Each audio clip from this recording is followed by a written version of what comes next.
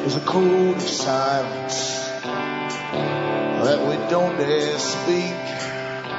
There's a wall between us and a river so deep.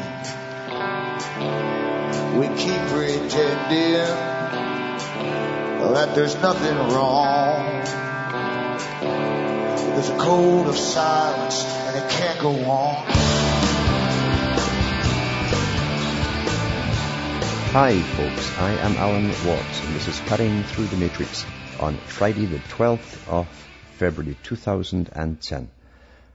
As always, I suggest to the newcomers, and sure there are newcomers coming in all the time, to look into cuttingthroughthematrix.com website, scroll down, bookmark all the other sites you see that I have up there. These are the official sites, and bookmark them for future use. That way when the big ones stop me uploading, which they do once in a while, while they sort out their strange technical problems, you can always get the latest shows for download. And it's a good idea too to try these alternate sites sometimes. If you find there's a sticking on download, it's generally because everyone goes into the com. There's too many going into the com at the same time. So there's cuttingthroughthematrix.com, there's .net, .us, .ca, there's Alan Watt, cuttingthroughthematrix.ca, there's cuttingthrough.jenkness.com, and there's Alan Watt Sentinel.eu. Now the last one is the European site, has all the same audio as for download, but it's got the addition of transcripts for prints up of a lot of the talks I've given in the past, and you can choose from a variety of languages from all over the world. And the tin can moment, it's a tin can moment. I don't give you many all through the show. It's just one at the start, so I'm different from everybody else. That stops you from getting upset, but it also, unfortunately, helps you forget by the end of the show.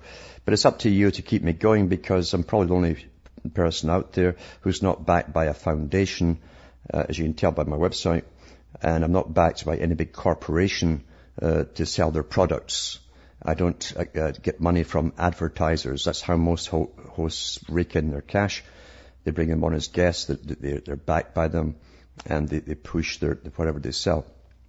The ads you hear on this show are paid directly by the advertisers to RBN to broadcast the show, to pay for the airtime, to pay for their satellite upload and all the rest of it, broadcasting, and their staff and their bills. We all get the bills coming in.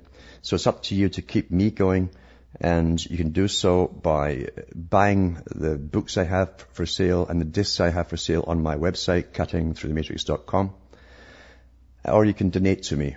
Now remember, personal checks are good from the US to Canada. From the US to Canada, you can also use international postal money orders. That's one with a pinkish border at the top. Don't come out with the green one. That's internal US only. So you want the international postal money order. You can get that at your post office if you don't like going through the banks.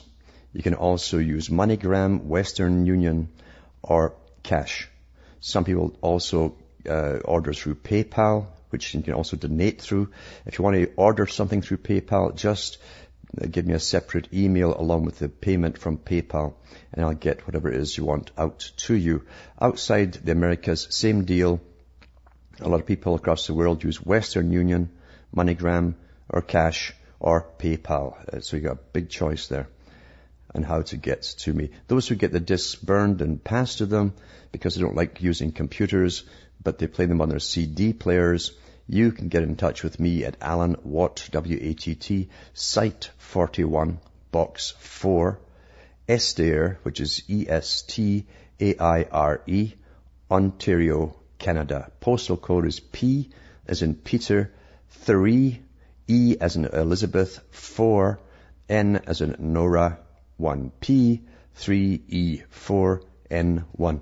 And people should be really careful with those postal codes because they're so sticky now. Just one letter out or a number out, and they get thrown into a frenzy of absolute dumbness. They don't know what to do about it, even if the rest of the address is there. And they know where Estaire is and Ontario is. By God, they just can't move the post through. It's astonishing. We're back with more after this break.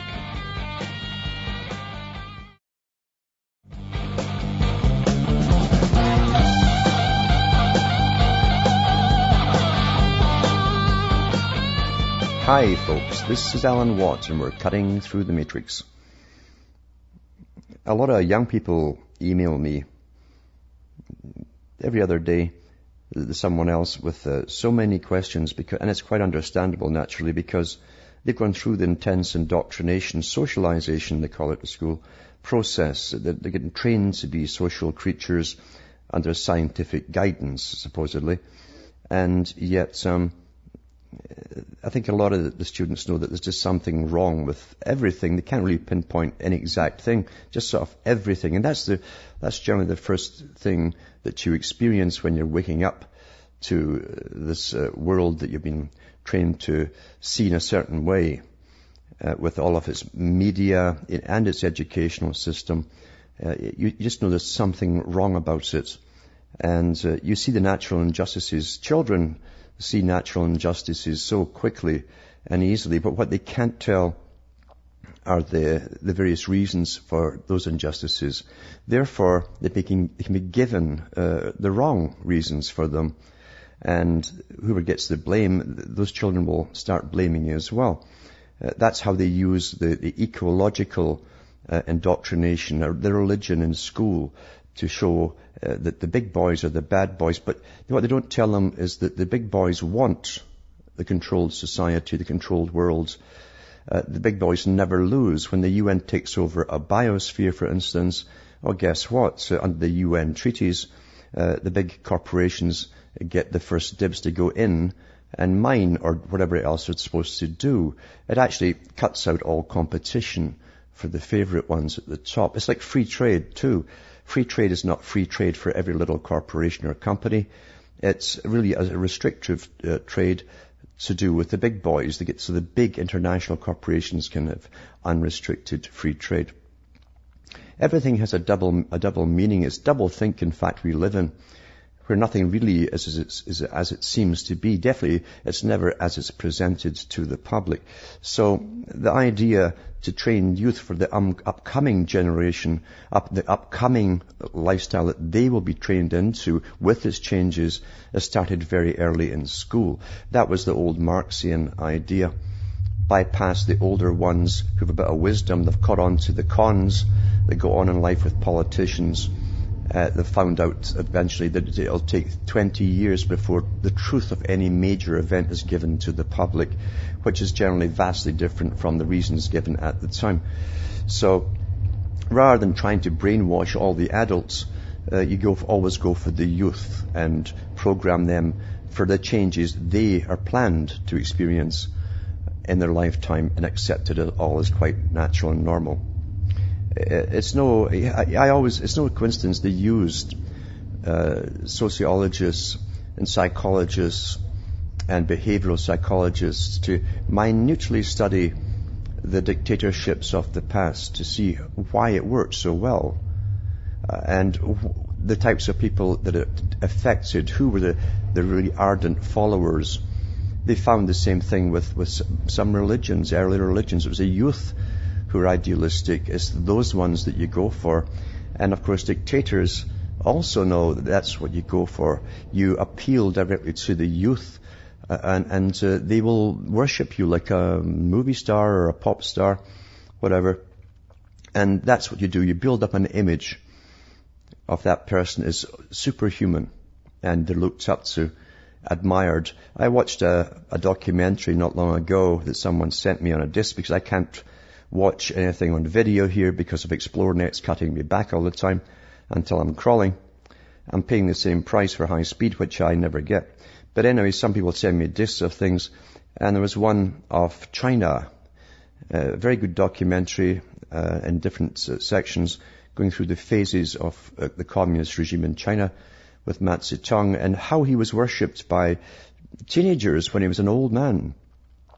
And it's the same phenomena where one young girl said that she shook his hand, and he showed her when she was young shaking his hand, and she said she never washed that hand for about a week because it had touched this godlike creature. It's the same phenomena which was used. Same thing with Elvis Presley. He used to wipe the sweat off his brow and toss the handkerchiefs into the audience, and they'd fight to get it. They'd fight to get it. One of them enclosed them in a glass case so it would always contain that sweat, That's what you see with people who want to worship people. So this technique and this phenomena is used to its maximum in school, where the youngsters are given their ecological heroes, like Al Gore. You elevate a person up. They've got to elevate a person up on the world stage. A stage that you must understand in show business is understood to be an altar. It's an altar. You're up there above the rest. You're elevated on the altar. And a lot of forces come into play when youngsters and older people see someone elevated up on that stage. They're unaware of these forces, but they stem from religious forces as well, and very archaic methods of behavior we automatically fall into. So therefore they give you the heroes to follow. And when that hero speaks, whatever he said will be taken as the absolute gospel truth by the youngsters. And that's why, as I say, Al Gore and others, an ex-vice president who always reminds the children, I'm ex-vice president. That's like saying that I was the right-hand man to the Messiah. Literally is to a child. And that technique is used to the advantage of those who brainwash the up-and-coming youth into a stage that they will never listen to any parents. They'll never listen to any other opinion, any contrary opinion, and there will be devout and even fanatical followers that will come out of them to carry on the agenda. Beria talked about this. Beria was the head of the NKVD in the Soviet Union in the early days. And in 1934, at the International Communist Meeting, the Comintern, where the communist parties from all over the world went to attend, he said that it used to take a generation to indoctrinate what we call today setting a trend in motion, like a meme, and it flows and flows and gathers momentum like a wave. It used to take 70 years, he said, a generation, that's why we class a generation then, to introduce the planned change that would manifest like a wave in 70 years' time. He said, now, this is in 34, with scientific indoctrination through schooling, we can introduce changes every 5 years, major changes, because it already worked in the categories of age groups in turn. And he said eventually we'll be able to change them much quicker, introduce them even every year, maybe even in months. Well, we're at that phase today. With scientific indoctrination, like any big script, where you introduce 5-year plans, 10, 15, 20, and so on, with every induction of kindergarten children, what they're getting taught is a little bit more advanced as to what they will experience in their lifetime than the ones who were inducted a year before. It's that precise. That's what Bertrand Russell talked about in Education and the Good Life, one of the books that he wrote about for the World Socialist Controlled Society. It's quite fascinating, and people are unaware of it. They're unaware of like Bernays talks about, the unconscious factors which motivate them. But those who understand those unconscious factors can manipulate you like a puppet to your behavior, your mannerisms, the terminology you'll pick up and use automatically, to the opinions that you will get into arguments over and literally be angry. You might ever fight over them, and they're not even your own. You won't even come to that understanding. That's the incredible macabre beauty of these sciences. They're very effective. Most people don't get their opinions through logical, critical thinking. If you use logical, critical thinking, you will question all data given through schooling and elsewhere to see if it follows a logical pattern. Very few folk will do that today. We're downloaded. It's like an osmosis. Really, we learn by osmosis. It's given to us. It sinks down the levels of propaganda into us, and we parrot. And because we are a social creature, as they all know, people don't like to be different from other people.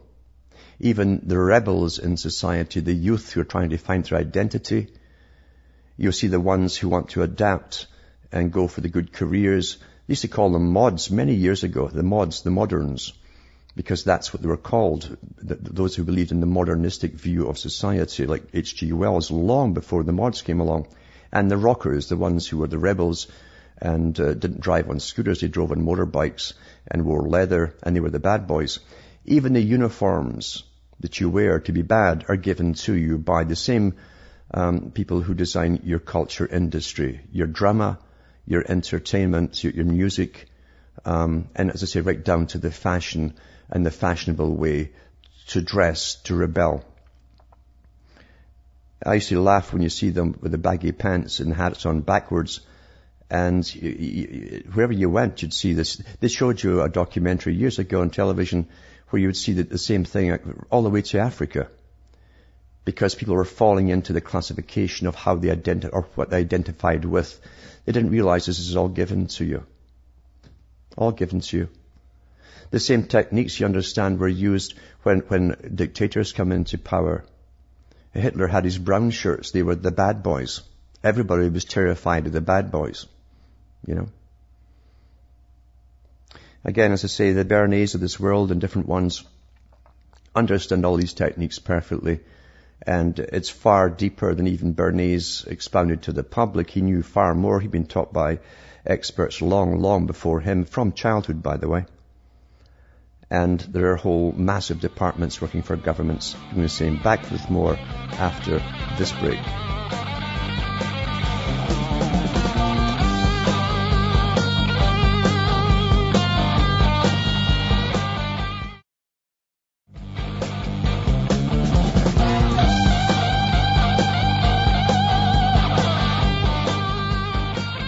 Hi folks, I'm Alan Watt, and this is Cutting Through the Matrix. I generally don't plan anything to say at night. It just comes to me, and I had these ideas just tossing around in my head, just waiting for the call to start the show. And it's so evident to me how generations are used in turn for the pre-planned agenda, something that was written a long time ago, and you really do come to understand you're living through a script. Incredible propaganda powers are used, and have been used my whole life long and before me, to guide this world along a planned path to this sort of collectivist socialist society run by the big elitists at the top, the richest people on the planet. And that's what's so deceptive for people who've been indoctrinated in particular doctrines such as communism and fascism and so on. They don't realize that they're all funded from the same source. And the system they're bringing in, and I've got articles here from some of the big boys. It is a collectivist system. Look into the Club of Rome. They talk about it. They preferred, after looking at all the systems that were used across the world in history, they preferred the collectivist system. They're talking about socialist system where the state makes all your decisions for you. Some of them have actually said that, like Arthur Koestler. He said that you won't need to think anymore. The state will be making all your decisions for you. Well, we were already there with so many government agencies and more expanding all the time and being created all the time to take more powers away from the average person. And from birth to death in a socialist controlled society, you'll be run with a massive bureaucracy. And above all this collectivist socialist system, you'll have the ultra elite living, the richest people on the planet, and a completely different lifestyle than you could ever even imagine, beyond your imagination.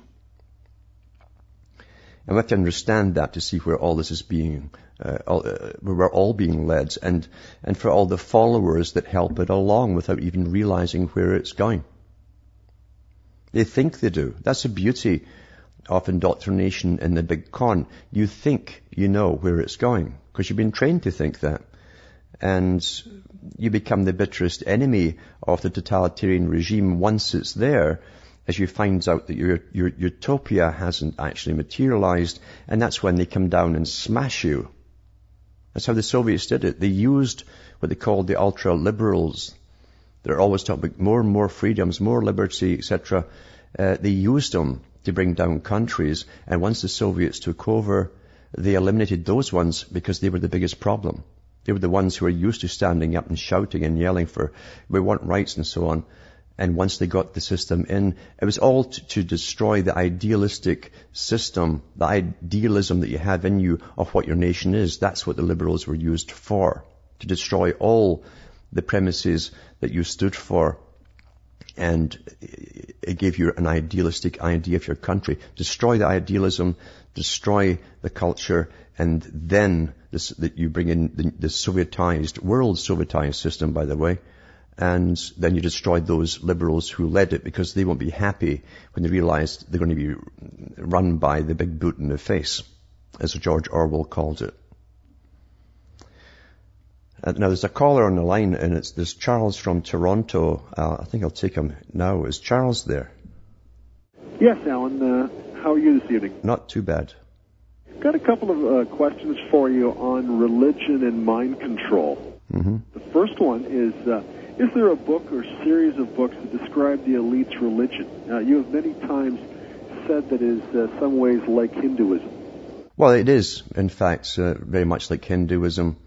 And remember, you can't put all of the elite into the same basket. They're allowed to really believe as a side issue in other areas or other types of religions. Their main religion together is one of superiority through a Darwinistic determination. That's their main one. They're allowed to go further than that in their own little ways if they want to.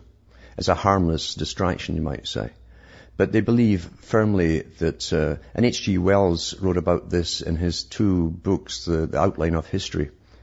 He classified the different categories of people into eugenic settings and levels for inferior, mediocre, etc., all the way up to superior.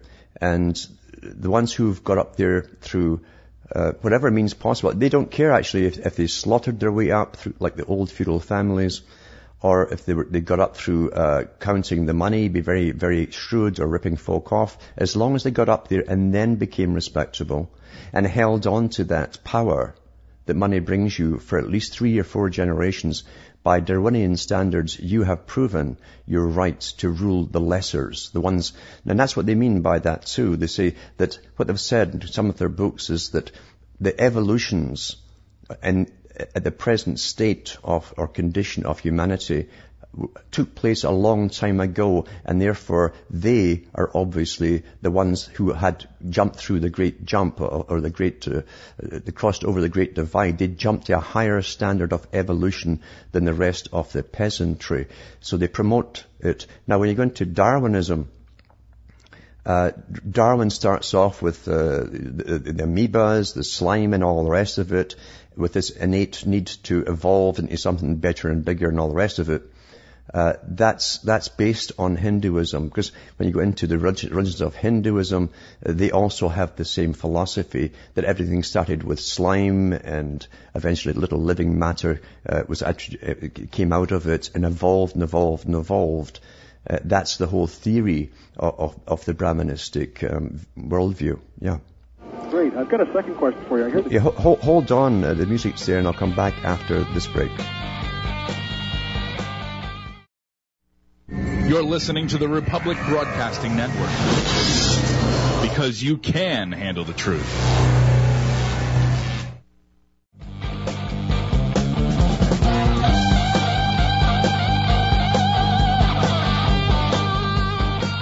Hi folks, this is Alan Watt, and we're cutting through the matrix, talking to Charles from Toronto. You still there, Charles? Yes, Alan. My second question is, religion, I agree, over the long haul is used to control people and goes back for many ages. But in your opinion, are the originators of the religions in on the scam, or are they divinely inspired? I can tell you one thing. From Blavatsky, Madame Blavatsky in the 1800s onwards, there's no doubt they were put there to create a new religion. In fact, she said in her own book that her job, or the job of theosophy, which was a blend of Freemasonry, and yes, she was given a Masonic charter, by the way, eventually, to exist as theosophy. She said their job is to prepare the future for a blending of the Eastern religion. She meant India primarily with that of the West. And she said also that their ultimate goal was to blend spirit with science, which is a very interesting statement because we're in an age now where they're talking about brain interfaces and chips and all the rest of it. I think this is a very old plan, and they had incredible faith in science in the 1800s. They really believed that they would become godlike. And when you look at H.G. Wells's Things to Come, and the movies especially show that too. In the movies, there's even a race of scientists who see themselves as, again, more evolved than the peasants all down below. And that's all to do with the evolutionary theory of Darwin once again. Now, people in all areas of the world have religions and always have had religions because we are, as people, human beings, religious people. Part of it is a need to reach out to something which you know or you suspect is there, because no theory explains the wonders of everything at all. There's no theory out there can do it. Even Darwin admitted that with all the knowledge they had and all the theories that they had, if they took books and books and books of all these theories, including his own, threw them into a laboratory, an eye still not would make itself from all those books. So, but that wasn't the intent of Darwinism. Darwinism was a deliberate intent, pre-planned again, to destroy the existing religion, to bring in a secularized society where we would be obedient to the new scientific gurus as gods. And that was what happened. Remember, Charles Darwin's grandfather also wrote a book about evolution. His father did as well. Darwin himself, belonging to the Royal Society, was eventually put forward, and he used all of Wallace's theories, and it's now admitted. The Royal Society now give Wallace equal credence with Darwin. He should have been at the head because Darwin took all of his theories to put them forward. But the intent, as I say, was to elevate science over religion for an age of what they called reason, but also for an age where those with the proper intelligence, the proper breeding, would guide society rather than this wishy-washy way that they claimed that religions had run peoples before. So regardless, though, people always have a need to look beyond this. The scientists will always come out and tell you, especially the Darwinists, that it's our inability to explain the phenomena of the universe and our own existence that forms the need in us to look for an answer within religion. That's their way of downplaying it. But with all their theories, it's amazing even with medicine, for instance. 100 years ago, you'd be bled for anything that was wrong with you. Maybe even for hemorrhage, they'd bleed you. But whatever was wrong with you, they'd bleed you. And it was all quackery. Same in veterinary science. They had fantastic potions they brew in front of you and mix some copper sulfate and watch wonderful stuff fizz and change color. And that's what impressed you. But really what it did for you was pretty well nothing, although it might kill you. We've seen marketing elevate pharmacology to an incredible degree where every drug that comes out is the wonder drug. Prozac did that too. There was millions went into the marketing of it. Every paper ran with it because they all look for the scientists as the new gods to give us all the cures. Well, they haven't given us a cure for anything. Yes, it's just it's a lot of confusion. Even the scientists, if you listen to them today, say that quantum theory is so complicated that nobody can understand it. So it's beyond the realm of understanding. So that's right. And even Hawkins came out and said that Einstein didn't even understand all of the theories that went up to make the quantum theory. So in other words, it's how many angels can stand on the head of a pin. It's back to the same thing. There's no difference with the scientists. They go through their fads, and then they leave their fads behind as they get a new theory or fad given to them. And this is amazing with science and medicine too, as they keep changing their minds about things and tossing theories out, but never saying they were wrong. It's like the IPCC at the UN. They never say they're wrong. They just quietly stop mentioning one part that's come to disgrace and carry on as though nothing had happened. That's the nature of professions that take over. Now, any religion this existed in the past on a tribal level, generally it was part of the social structure as well. It gave people the rules so they could live with each other without killing each other in close confinement often, and got them through the tough times. When religion becomes formalized into institutions over generations, and you get the same generations of elite going into them at the head, then it becomes corrupt, obviously, like any government. Any government, too, even if it starts off with great intentions, becomes corrupt in about the second, third generation. That's standard as well. People, yeah. Yeah. People who want control. The thing that always impressed me about spirit and science is I would suggest the three greatest scientific minds of the last 500 years would be Leonardo da Vinci, Sir Isaac Newton, and Albert Einstein, and all of them had a deep belief in God. I wouldn't believe in them at all, to be honest with you. Really? Huh? No, not at all. I mean, Einstein was classified, and this is the history books, as a dummy at school. His parents were very wealthy in Switzerland. They got him a job in the patenting department. And the patenting department is there not to just put patents through. But as you know, the war industry runs everything. And anybody who came up with a good idea was to actually steal their ideas. And his reward for being a good person in that department and passing stuff on to his bosses was to be, well, make you a famous scientist. He never gave a lecture publicly at all, and everybody who interviewed him, including C.P. Snow, said all he ever talked about was international Zionism and a world run by scientific elitism. That's how it should be. He couldn't discuss anything without his notes there on a scientific basis. And if you go back into the other ones too, Isaac Newton, I mean, the guy was quite the character. He never left Cambridge, you know. He didn't like women at all. He was bringing over, I think it was Fabio from Italy to live with, and he cracked up at the last minute in case of the scandal it would cause. When they had to eventually, when he died, and they emptied out his rooms, he was into alchemy and Kabbalah. That's where he was getting everything from, all his ideas, Kabbalah. These guys were not Christians by any possible means. And I also think it's very, very true, like Jacques Ellul said, he said the idea of bringing forth famous people, whether it's actors or scientists, to give opinions on political venues is no different than bringing forth your plumber, your carpenter, or the person who rings the till at your grocery store, because they know no more about it than they do. We're more enthralled by their status than their knowledge. But thanks for calling. Thanks for calling, and I'll go on to the next caller. There's Vince from London. Are you there, Vince? Hi there. Yes. Hi, Alan. How you doing? Not so bad. Okay. Yeah, Isaac Newton, I have to disagree with you on that one. That's okay. Yeah. Well, he created something called laws. I mean, they're actually provable. Yeah, but he wasn't the first one to come up with these laws, you understand. You understand it's no different than today, is who grabs something first, who gets the acclaim for it. The same scandal, as I say, happened exactly. He was denounced by all his peers, all his contemporaries. I mean, he actually went back and became a bureaucrat because...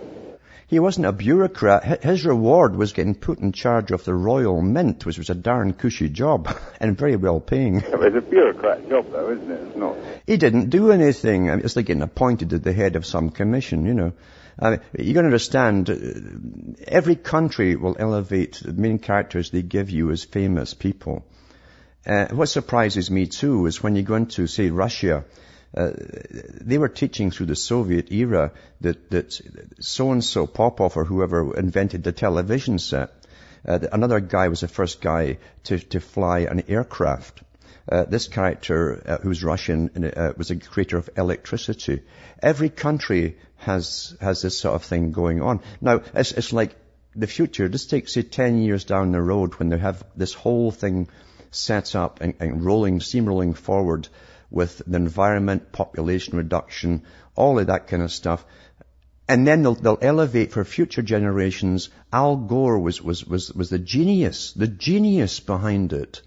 And that's what will be taught in the schools, and they'll get writers who come out writing screeds of fantasy about them that become dogma, and that's the reality of the world that we live in. I mean, they call Newton's theories are called laws. I mean, they're the laws of motion, they're laws of gravity. Yeah. These don't call global warming a law. I mean, it's soft science.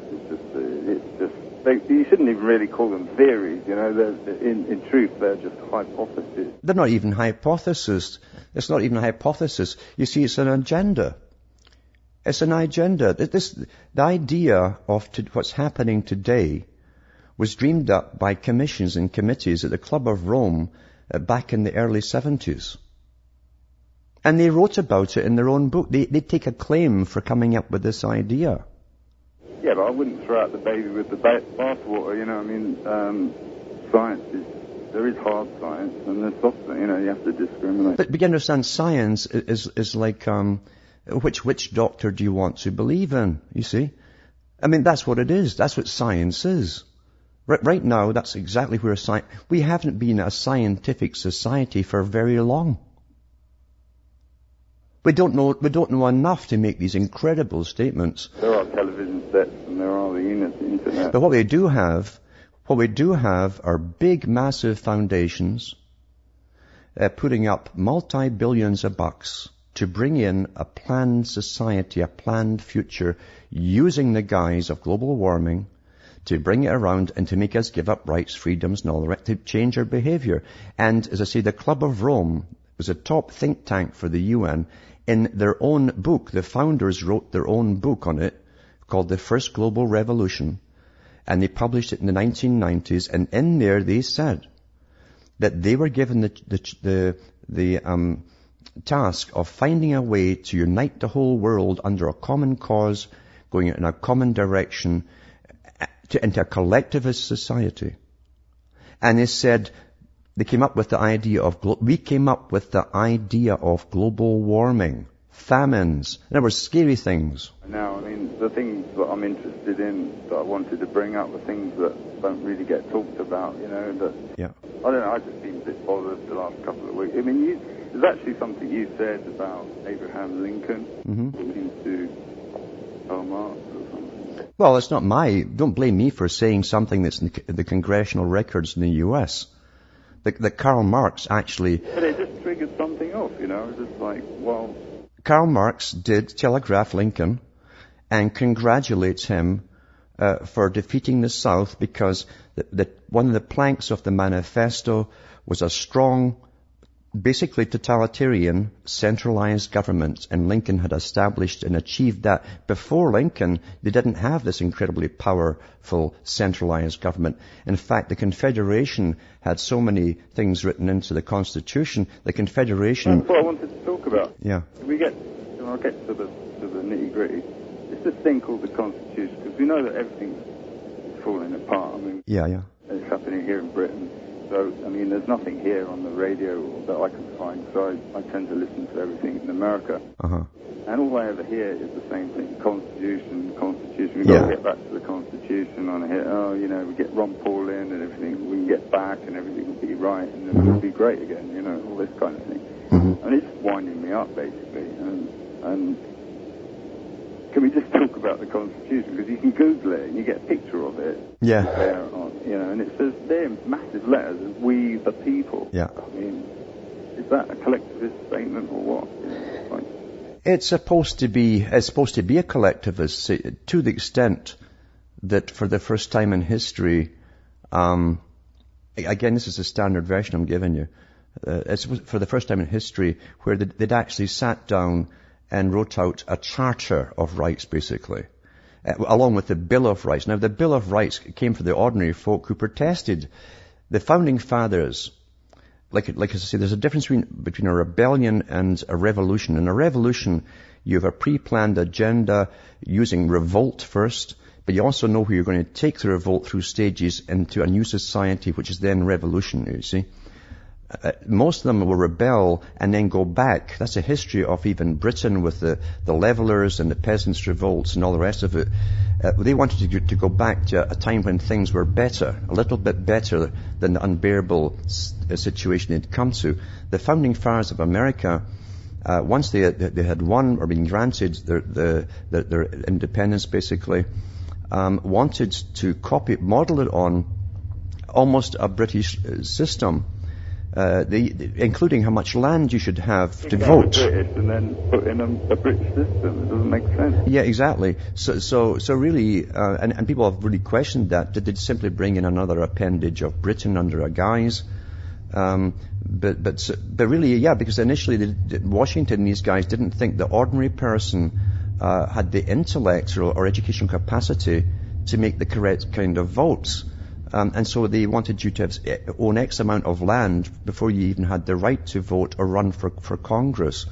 And there was a big lot to do about that. People don't realize there were rebellions right after that within the United States in some places as folks saw what was coming and what was getting set up. So in a sense, the U.S. went back, whereas the French Revolution, which again was a collectivist revolution with an agenda and with people behind it at the top who knew they were going to bring it into a true revolution from a rebellion into what became the basis of the communistic, socialistic system. And that's what Karl Marx studied. But the U.S., as I say, at one point they even wrote to the descendants of the Stuart dynasty, who it was in Italy at the time, asking if he was maybe interested in being the king. They even thought of making him the king of America. You know. But thanks for calling. I'll be back after this break.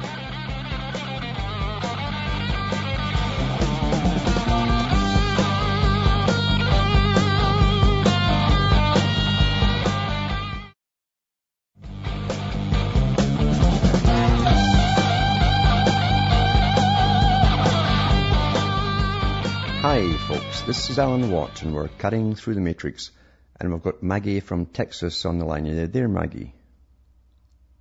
Hello, Maggie. Hello, Alan. Yes. The other day I listened to a guest on another program, and he was combining space-age flying saucer type technology with alien stories and wrapping it all in religion. And he went on and on about aliens, good aliens, bad aliens, real aliens, false aliens, robot aliens, you know. And illegal aliens. Oh, no, he did not mention those. Okay. Yeah.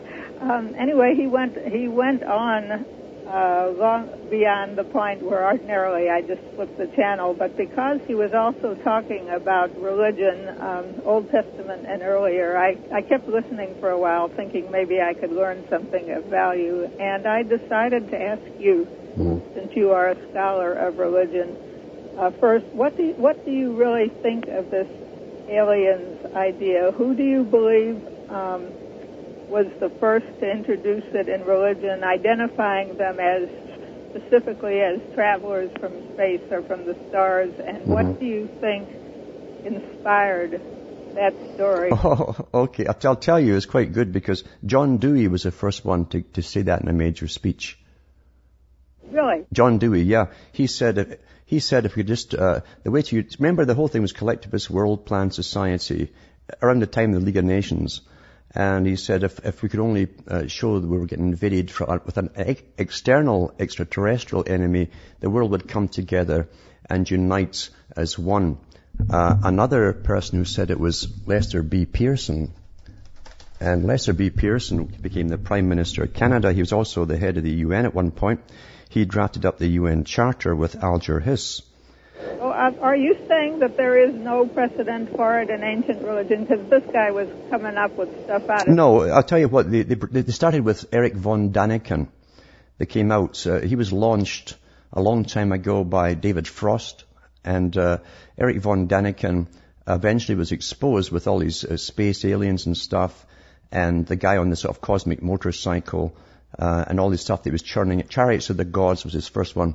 He was exposed because a British journalist he went over to South America, Mexico, found the guy that was making all these stelas that Daniken was claiming were ancient. He was only paying the guy 10 pesos each, for this, and making a fortune. So he was a con man. They've never stopped this stuff. But here's what Lester B. Pearson said from the United Nations, 1957. I've got it from the original paper here, by the way, the Globe and Mail.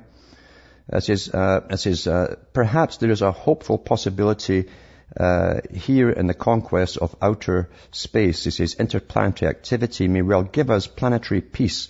Once we discover Martian spaceships hovering over Earth's space, we will all come together and we will say, how dare they threaten us like this? We shall shout as one at a really united nations. That's Canadian diplomat Lester Pearson, Nobel Peace Prize lecturer given in December 57.